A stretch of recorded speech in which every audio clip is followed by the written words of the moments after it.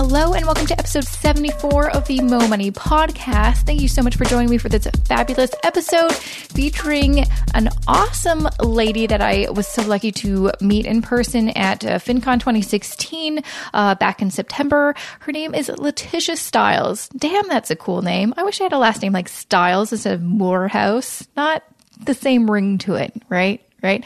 Anyways, she is a finance expert, but she's also kind of at the same time turned into this awesome, inspiring, motivational business coach. And I have her on my Facebook. I follow her on all of her platforms. And man, you just get pumped up and you're like, yeah, I can do that. Let's do this. So we're going to talk about kind of how first she grew her YouTube channel to one of the biggest, money, personal finance focused YouTube channels around, and how she's kind of shifting her focus still on money management, personal finance, but also to helping women become, start businesses and entrepreneurship and all that great stuff. So very exciting to talk to LaTisha coming up. But first, before we get to that episode, a big thank you to Lowest Rates for sponsoring this episode of the Mo Money podcast. Now, Lowest Rates is where you can find the lowest rates in Canada for your mortgage, auto insurance, life insurance, and more. Just like that. I've done it to find the best quote for my personal life insurance, so I highly recommend you check them out at lowestrates.ca. And without further ado, let's get to the interview, shall we? Thanks, LaTisha, for joining me on the show today. I'm excited to chat with you. Yes, I'm looking forward to it. Yeah. So tell me a little bit about yourself. I've known your name and your blog and your whole brand for years now, so I'm very excited to chat with you. But tell me in your own words kind of how this all started for you. Yeah, sure. So I graduated from college the second time around with a finance degree into the Great Recession. So it was about 2010. And it wasn't the best time to graduate with a finance degree, but it was a much better degree than my previous Spanish degree. So, I was like, I'm going with it. And I tried to find a job. I was having a really hard time finding a job. And so I just decided to create my own job. Mm-hmm. And that's where my personal finance blog started. It really started as an investing blog because that was what I was most interested in. And then as I started getting feedback from readers, it morphed into more of a personal finance site. And I started that towards the end of 2010, but then I was able to secure a job a couple months later. And I just continued to write on my blog and continue to grow it as a side hustle as I worked full time. That's awesome. That's awesome. And I think that's something that lots of people can probably relate to is me personally, for sure. I graduated also during the recession and it was impossible to find a job. It took me a year to find full-time work and it was really demoralizing. And I think part of the thing that kind of got me through it was having a creative outlet, which was blogging. So I'm glad that we kind of have that in common. That's awesome. I was also snooping on your LinkedIn and it seems like you have a pretty cool, you've had a couple other cool roles. Like you did you were a therapist at one point and also volunteered in Mexico. Yeah. So I worked a lot of different jobs while I was in college. And one of those jobs was working as a quote unquote therapist for a little girl with autism. Mm-hmm. And so, that program was set up by her parents. And, we came into the program to help her, sort of overcome, the struggles that she had. And that was a really, really challenging and rewarding experience. Mm-hmm. And, I just have a love for children. So I also volunteered my time as well, building homes in Mexico. And that also integrated my love of, the Spanish language and Spanish culture. And I had a lot of time, right? Like when you're in college, you have more time on your hands than you do. So, I really had the time to sort of explore all of my passions and, really sort of go after those things that I was interested in doing. That's awesome. That's awesome. So you started the blog in 2010. When did the YouTube channel come into play? Because it's huge. You have I checked today and there's over 7,000 subscribers. Yeah. So the YouTube channel, I started maybe a year and a half in. And I had started creating some sort of tutorial type content, but it wasn't until I went to FinCon for the first time and I heard Jeff Rose from Good Financial Sense speak about video as a great way to connect with your audience. So I said, okay, I'm going to get out there, start doing video.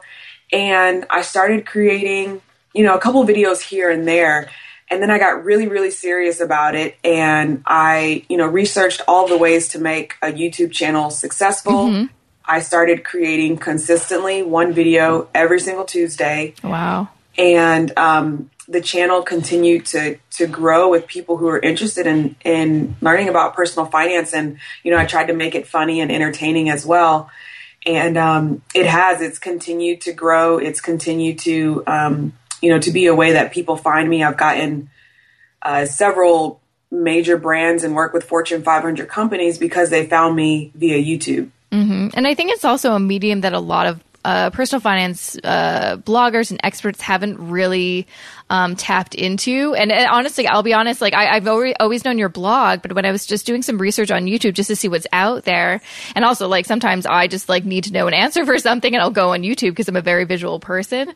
I found you immediately and I love your videos. You're very kind of to the point and this is how it is. So I think it's awesome that, kind of in conjunction with your blog, you also have videos to really kind of explain terms and just like important things people need to know in a visual way, which I think is very important. Yeah. And what I've found is that, my audience really, really enjoys video. And I prefer creating video over writing. So it was sort of a perfect fit. The content that I was writing, it was great. And I was getting, some responses, some traction, some, comments. But once I started creating video, those people who are not interested necessarily in personal finance, but want to know about it, and they're definitely not interested enough to read about it, those were the people that were coming to the YouTube channel and they were commenting, they were interacting. I was getting, emails all the time, like asking more questions. And it was a really great way to connect and engage with my audience. Absolutely. No, I completely agree. So at what point, because now you have your own business, your own kind of personal brand, at what point did you switch from working full time to just being a solopreneur? Yeah, so I was working full time for about 3 years, about 3.5 years. And my background's in institutional investing. So, it was a great position. It was a great company to work for, right in line with my degree and my talents. And I couldn't shake the passion that I had to, number one, create original content, to number two, connect with an audience that was hungry for this type of information. Because the clients that we had in institutional investing, we were working with banks, with, family offices and large corporations. And it was hard to see the individual one-on-one impact, right? Like you might help a company figure out how they can restructure their 401k plan to benefit their employees, but you'll never talk to that individual employee that received, the fruits of your labor. So I really, really was passionate about actually seeing the people that I was helping. And I set a goal, I set a deadline to save enough money and earn enough, like a base minimum. I wanted to earn, at least $1,000 per month from my blog before I, made the decision to leave with, at least 6 months of income saved. And once that happened, I took the leap and it was pretty rocky at first, I'll be completely honest, because one of the income streams that I had kind of dried up after, the first couple of months. And it really kind of threw me into the fires of entrepreneurship. And I had to learn quickly how to generate income so that I didn't have to go back to a full-time job. And so what did you do to figure out how to, what did you do? Yeah, of course. So the entire story front to back is actually on the front page of Young Finances if your listeners are interested in getting the video version. But, basically, I started out with the passive income affiliate income, and that gave me a base of like $1,000 a month. From there, like I said, one of those income streams sort of dried up. So I started freelance writing. And then freelance writing brought in another, $1,000 to $2,000. And then I figured out that I could actually sell my personal skills and services to other entrepreneurs. And when I figured that out, my income really exploded. I started making five figures per month. Wow. And it made like such a huge impact that I was like, okay, this is it. I finally figured out my business model. And that's what I do now. I help business owners with their, with their online marketing to help them generate new leads. And the business owners that I work with are usually, like financial advisors, because that's essentially my background. So that's been a really great way for me to build my business. Yeah, that sounds like kind of a perfect marriage of all of the stuff you've learned in terms of digital marketing, but also your financial background. That's awesome that you found like that perfect niche that, they're probably looking for exactly you and you're looking for exactly them. That's awesome. That's awesome. I want to kind of get into why are you so passionate about personal finance, but also specifically educating millennials about personal finance? I really wish that I had known a lot of different things before I turned a certain age, before I got out of school or there's just stuff that I really wish that I knew. And that drives a lot of my passion because, if I had known more, maybe I would have done something differently. I don't know, but at least I would have had that knowledge. And, I got my first credit card at the age of 18. I didn't know proper, credit management. At first I was paying everything off in full, but then I started paying the minimum. And then I went to an ATM to withdraw cash, not understanding the different interest rates for cash withdrawals versus purchases. And, I ended up racking up close to $32,000 of consumer debt between my credit cards and my car loan. And it took me, 3 years and a lot of discipline, but I paid every single dollar of that off. And I really want to help millennials in particular to, so that they don't have to experience that, or if they're already there, so that they know that there is a way out. Because, as millennials, like we're the largest generation since baby boomers. But baby boomers got the advantage of a growing economy when they were coming of age. Whereas with millennials, we were sort of dumped with the Great Recession. And, and I don't feel like a victim, but it definitely presents a different set of challenges, right? So that's why I'm so passionate, because I do want to help millennials get to the point where they can be comfortable about their income, comfortable with their retirement, and just like making more money, because there's plenty to that you can do in order to earn more.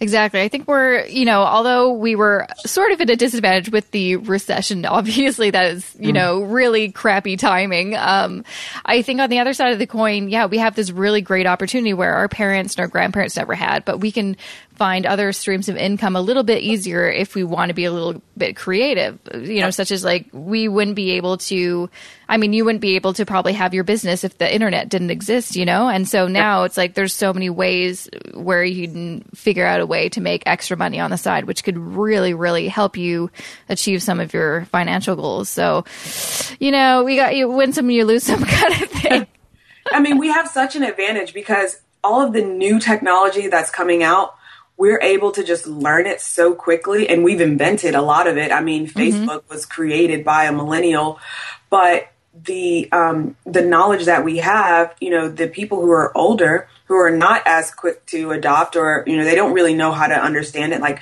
we can show them to use all of this new technology. And if you can figure out how to help them make more money with it, if they're a business owner, then you have a business right there. Absolutely. I'd even say, think about investing. It's so much easier to get the information about investing, so it's not so scary and complex, but B, it's actually really easy to find different ways to invest. There's all these different robo-advisors out there that didn't exist. You had to go to an advisor and go in an office and figure out your finances. Now you can go online and do it yourself. Oh, yeah. It's crazy. It's huge. And okay, so now this is awesome. I'm kind of curious because, you've gone through a lot and you've learned a lot along the way. What are some of the biggest money mistakes you've made that you've learned from and you want people to learn from?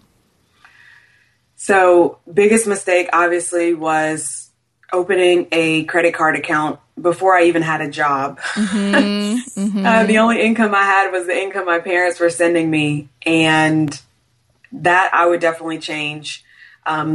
Mindless spending. So I used to go to the mall on the weekends, and that was my activity, was buying stuff. Yeah. Yeah. And so that's definitely something that I would change. And, honestly, credit is the big thing. Just using credit wisely. I do have a video about how to use credit wisely, and it's all the things that, like I said, I wish I had known that I know now, because I do have credit cards now. I pay them off in full every month, and, I use them as a tool within my budget. And those are the things that I would like to share, so no one else has to have that, those credit problems that I did. So what did you adjust in how you spend money to make sure you didn't get back into credit card debt? Like, I know I saw your video about kind of the envelope system of cash. Do you do that, or what's your kind of system? Yeah, the first thing I did was, I put myself on an all cash budget. That was when I was trying to pay off all of my credit cards and kind of get rid of them. But there are a couple of shifts that I made sort of mentally so that I wouldn't get back into the same credit card debt. One big one was I eliminated all impulse spending. So my rule was, if I went to the store, I had to have a specific list of what I was going to the store to get. So I don't just go to the mall just to look around, right? If I need to go get a dress, I have on my list a dress.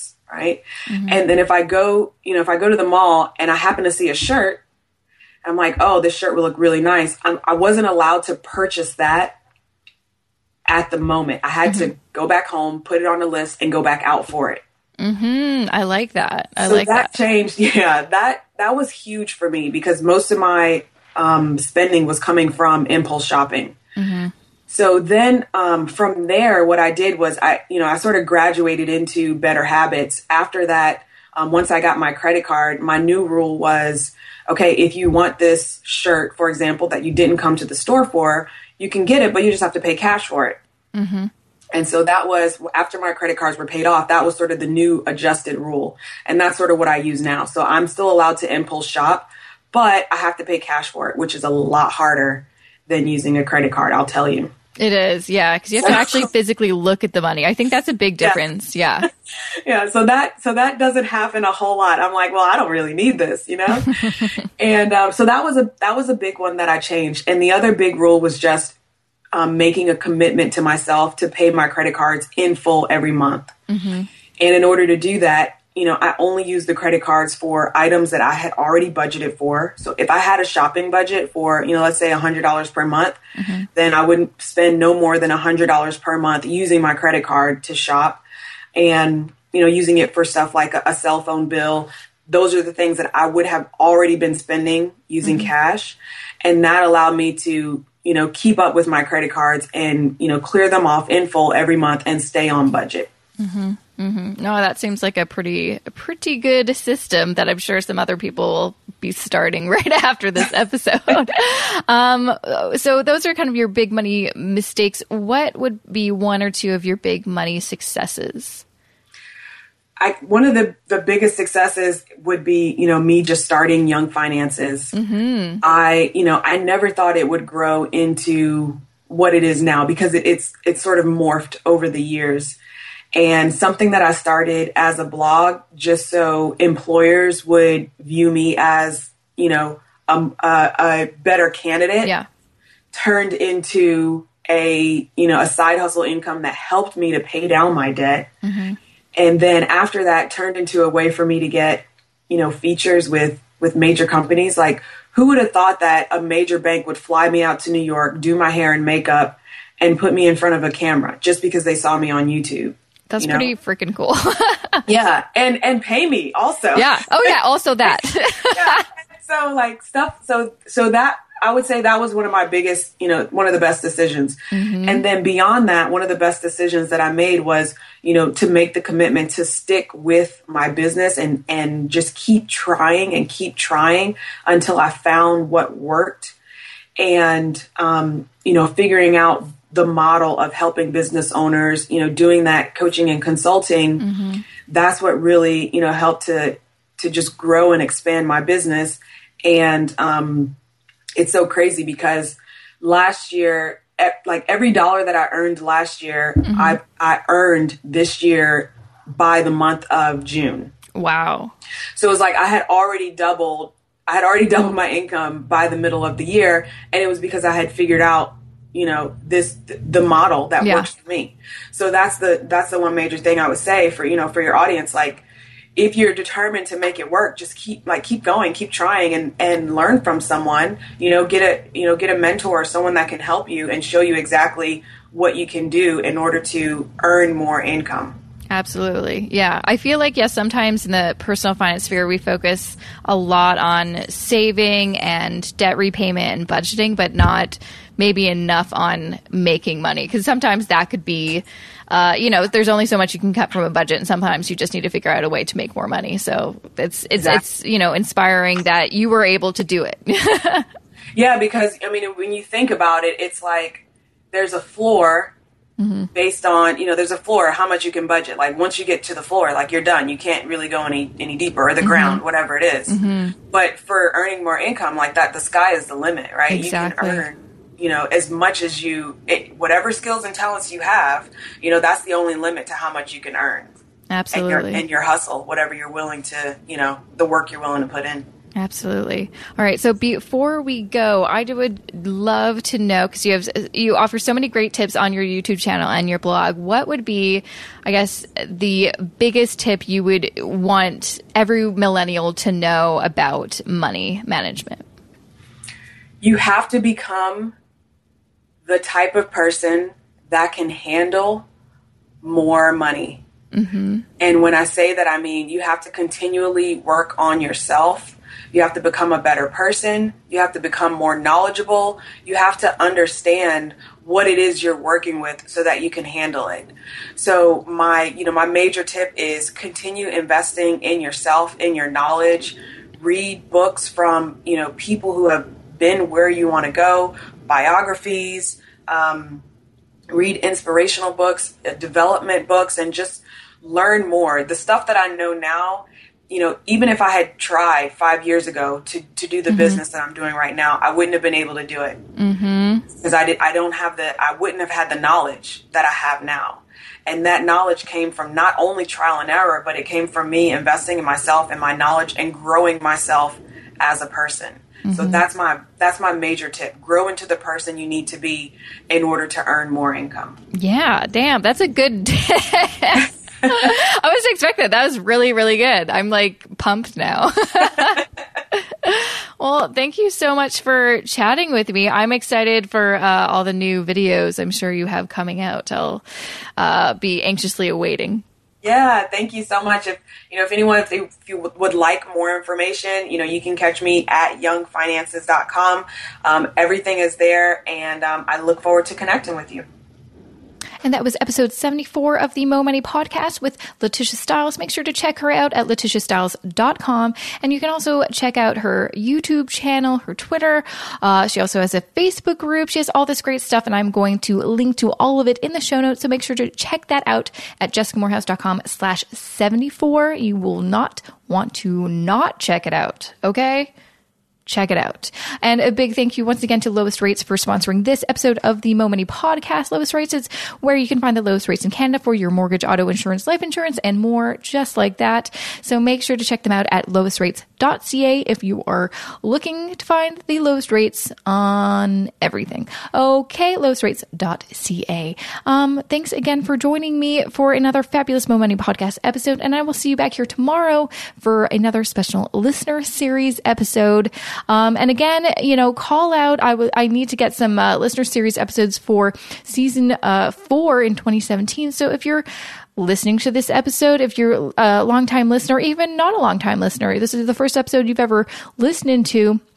If you have a story that you want to share that is about personal finance, about your journey, and you want to share it with my listeners, people like you, email me, jessica@jessicamorehouse.com, and let's chat. I think that it would be really fun. Okay? Well, I will see you back here tomorrow. Have a good rest of your day.